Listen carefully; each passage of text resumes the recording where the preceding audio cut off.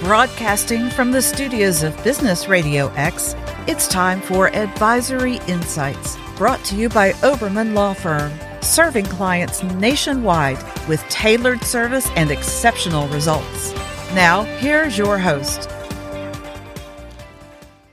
Hello, everyone, and welcome to Advisory Insights podcast.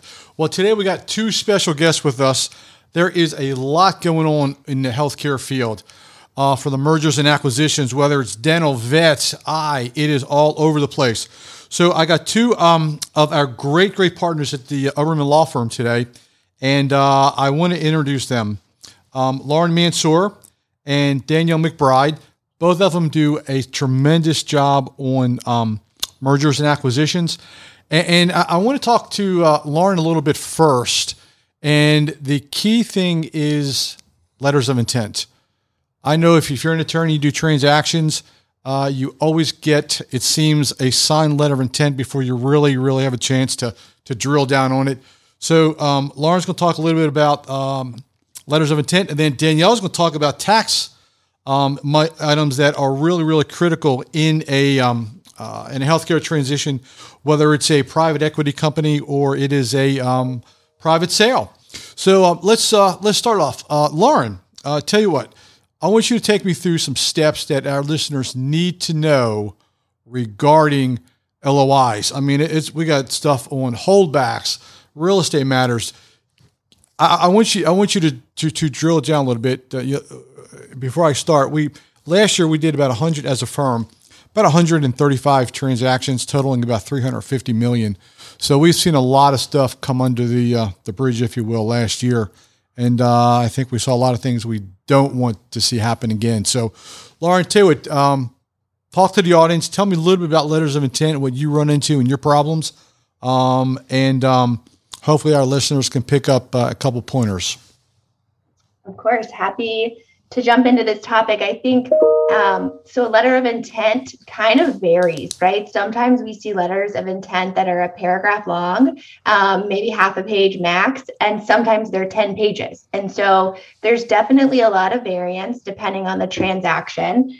I would say I was speaking with a buyer yesterday, and even for just a simpler doctor-to-doctor transaction, I think it's important to have a little bit more than half of a page because you do want to flesh out certain important concepts and just make sure that you and the seller or you and the buyer are on the same page and you're not both spending money on attorneys and bankers and CPAs and spending time going through this process of negotiating a transaction and you were never really on the same page to begin with.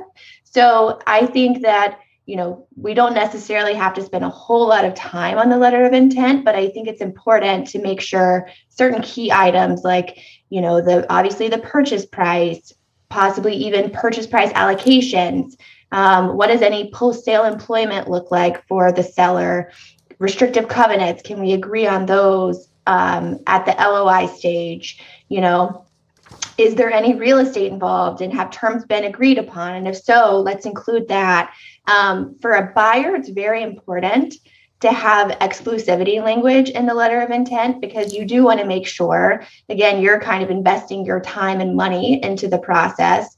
And you want to make sure that the seller is not continuing to speak with other interested parties.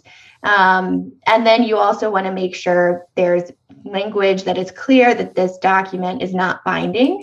I think most letters of intent will say that, but we have had clients in the past sign an LOI before we reviewed, and it was binding. And when they decided after diligence they wanted to walk away, they were facing legal action. So some important tips, I think that in larger transactions, so when our clients are selling, especially to a large group, these letters of intent can be very complex. And I was just looking at one the other day for a client that's selling a group of practices, and she was looking at restrictive covenants that were, not just around her practices, but statewide for any practice that the buyer group owned in any state, that entire state was wiped out for her. And so I think it's important to kind of go through and make sure that you're comfortable and you're aware of the terms and kind of before you move forward. Because with sellers, and if they're talking with big group practices, you're often courting several buyers. And so if you can kind of flesh out a lot of these concepts and make sure that you understand them, right? It's more than just the purchase price.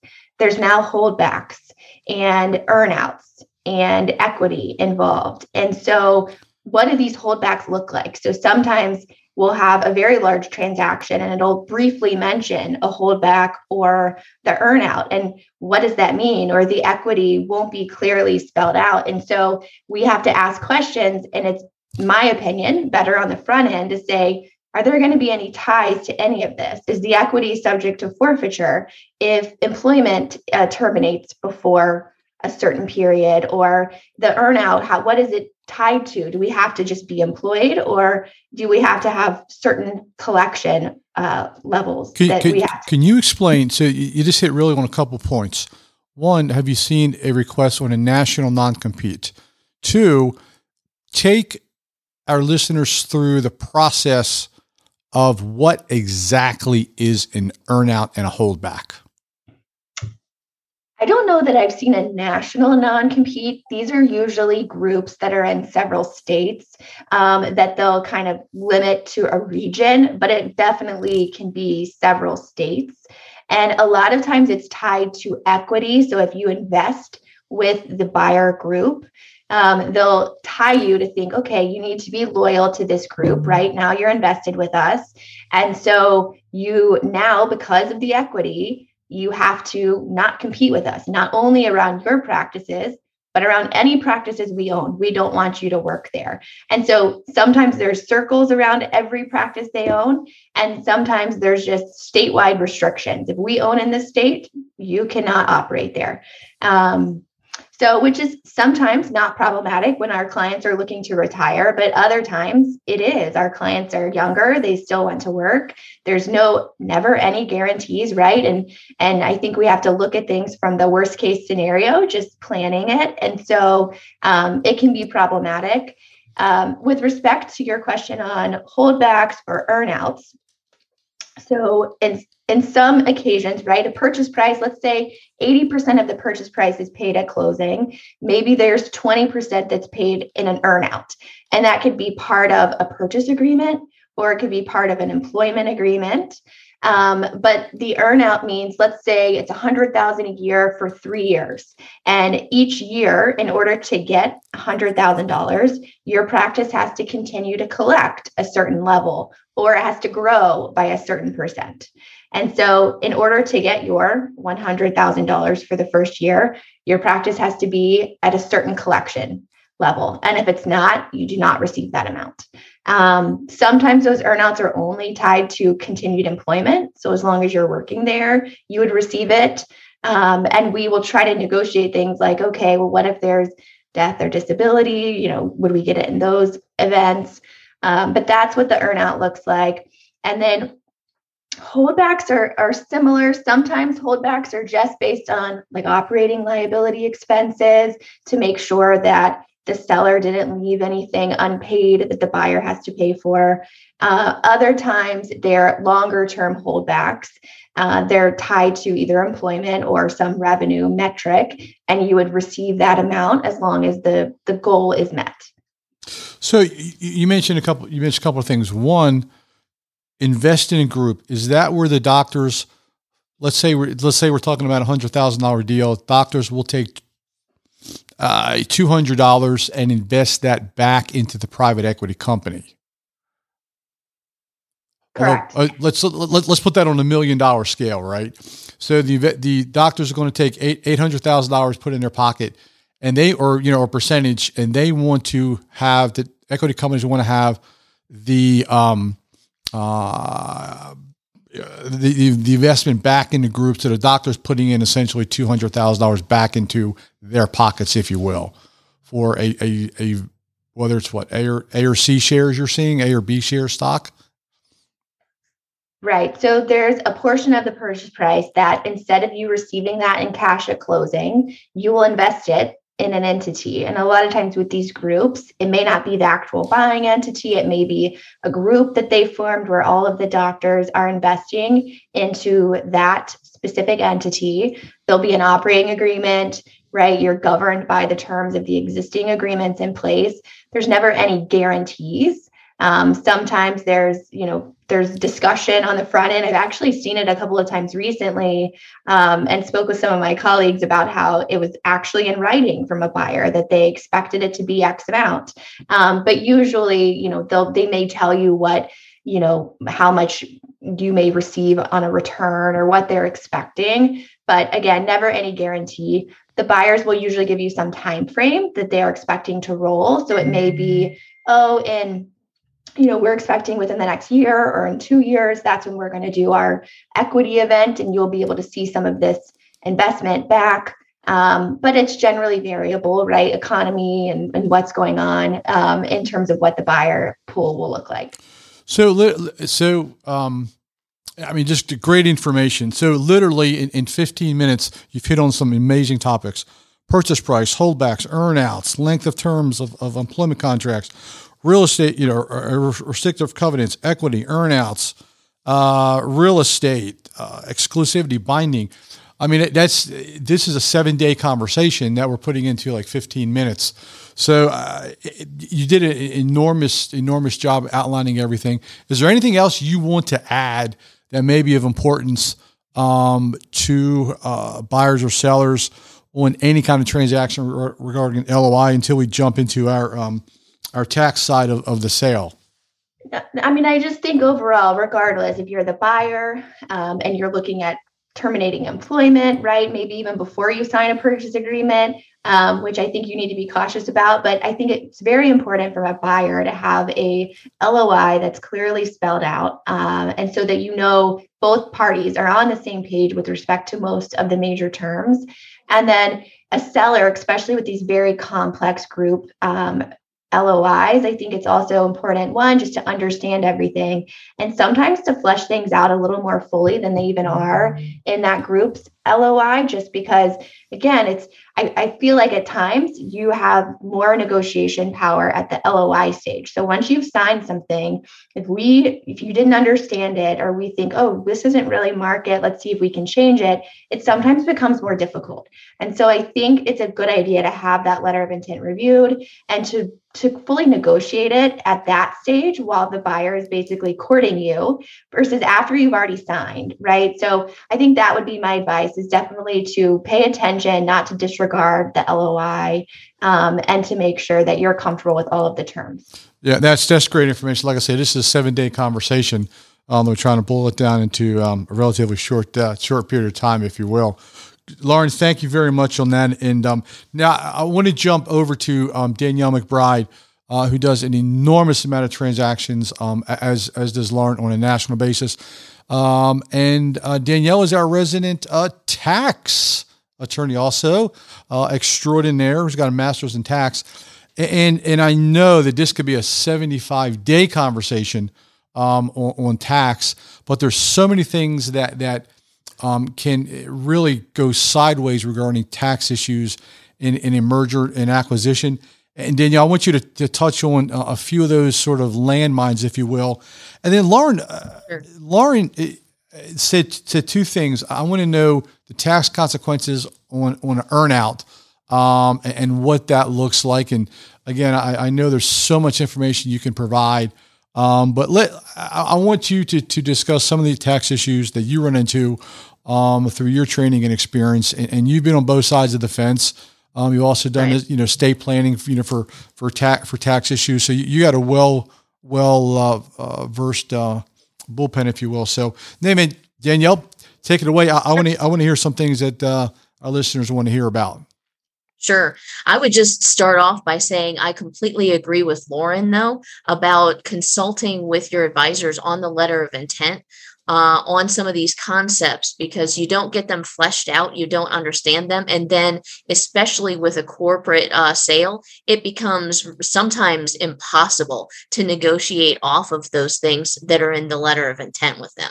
So I do agree with her. It's really important to look. Don't, just because people tell you letters of intent are non-binding, don't skip that step and in having it reviewed by your advisor, because it makes our job a lot more difficult, and it could really change some of the tax consequences for you. So, as far as tax implications, there's sort of some basic tax implications on these deals, whether it's a private party or a corporate sale. It gets more complex when you've got the corporate sales and the DSOs that are buying these, and you've got the rollover equity and earnouts and holdbacks and those sort of things. So, your basic tax consequences, you got a sale of assets, tangible assets, your fixed assets, and you've got your goodwill.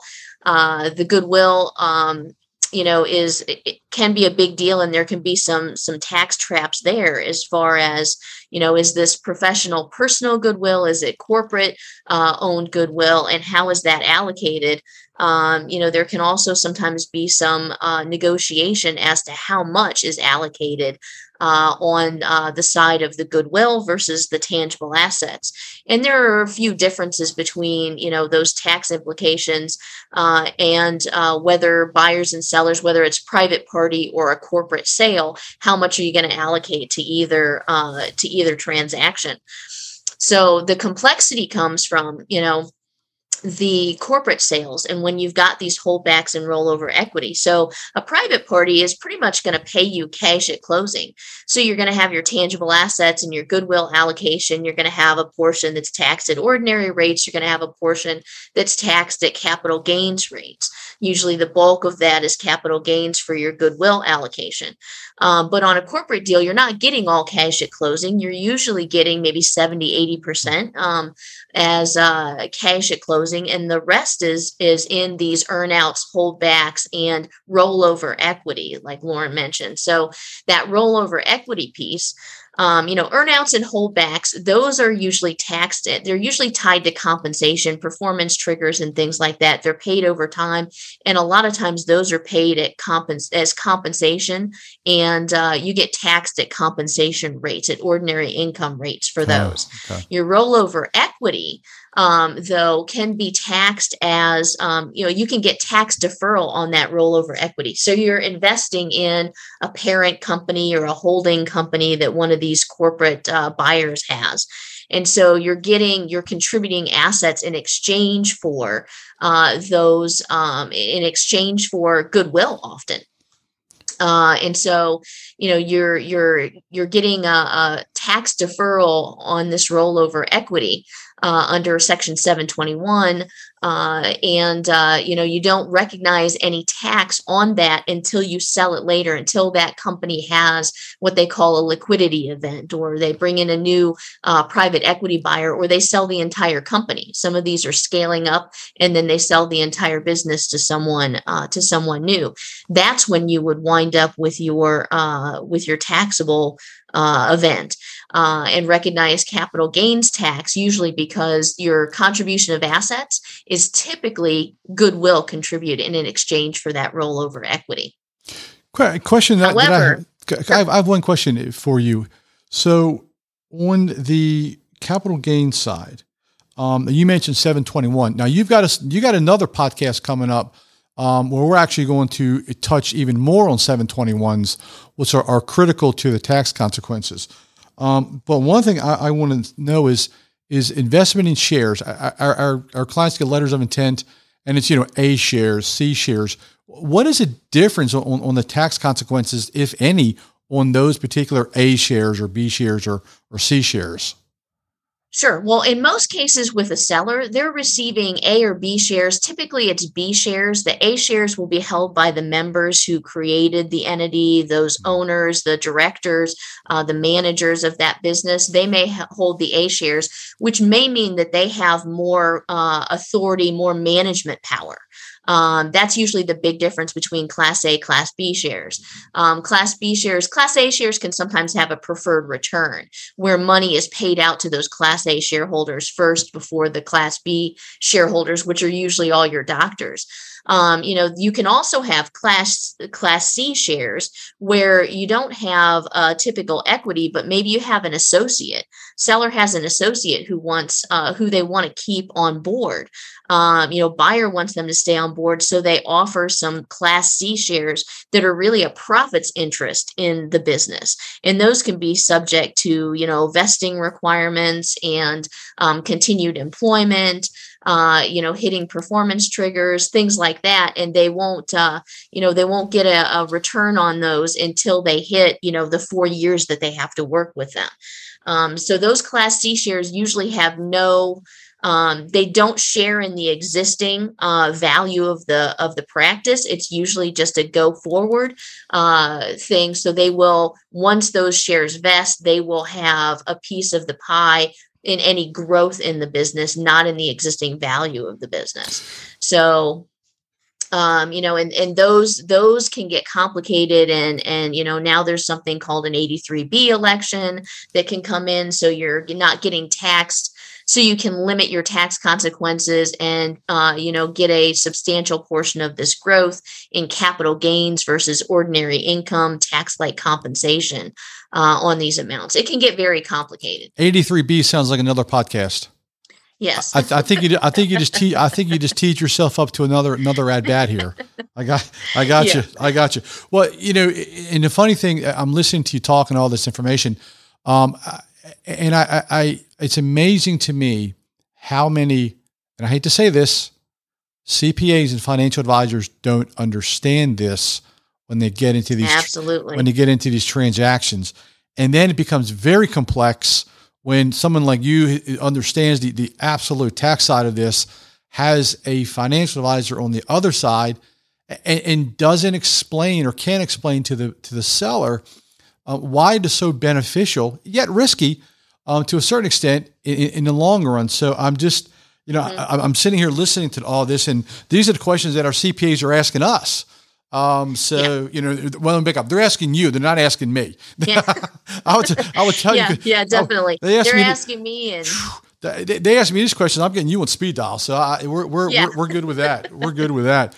Well, I tell you, I like to say we got another podcast coming up with you, and I know we're going to cover 721 and 83Bs, but Danielle, thank you so much for this information.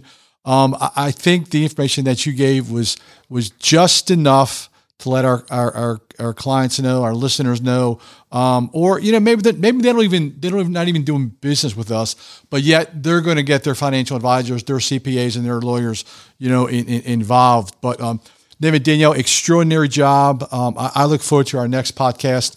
And I know Lauren's going to have some further input later on down the road on some of these podcasts. But folks, we are about to conclude the Advisory Insights podcast. My name has been Stuart Oberman and Oberman Law Firm. So if you want to reach out to Lauren, please feel free to email Lauren at Lauren, LAWREN, at obermanlaw.com, and Danielle, DANIELLE, at obermanlaw.com. Phone number for the firm is 770-886-2400. Folks, thanks so much for listening in. Danielle, Lauren, thank you so much for your time, and I know it's invaluable information. So, ladies and gentlemen, thanks a lot. Have a fantastic day. Thank you for joining us on Advisory Insights. This show is brought to you by Oberman Law Firm, a business-centric law firm representing local, regional, and national clients in a wide range of practice areas, including healthcare, mergers and acquisitions, corporate transactions, and regulatory compliance.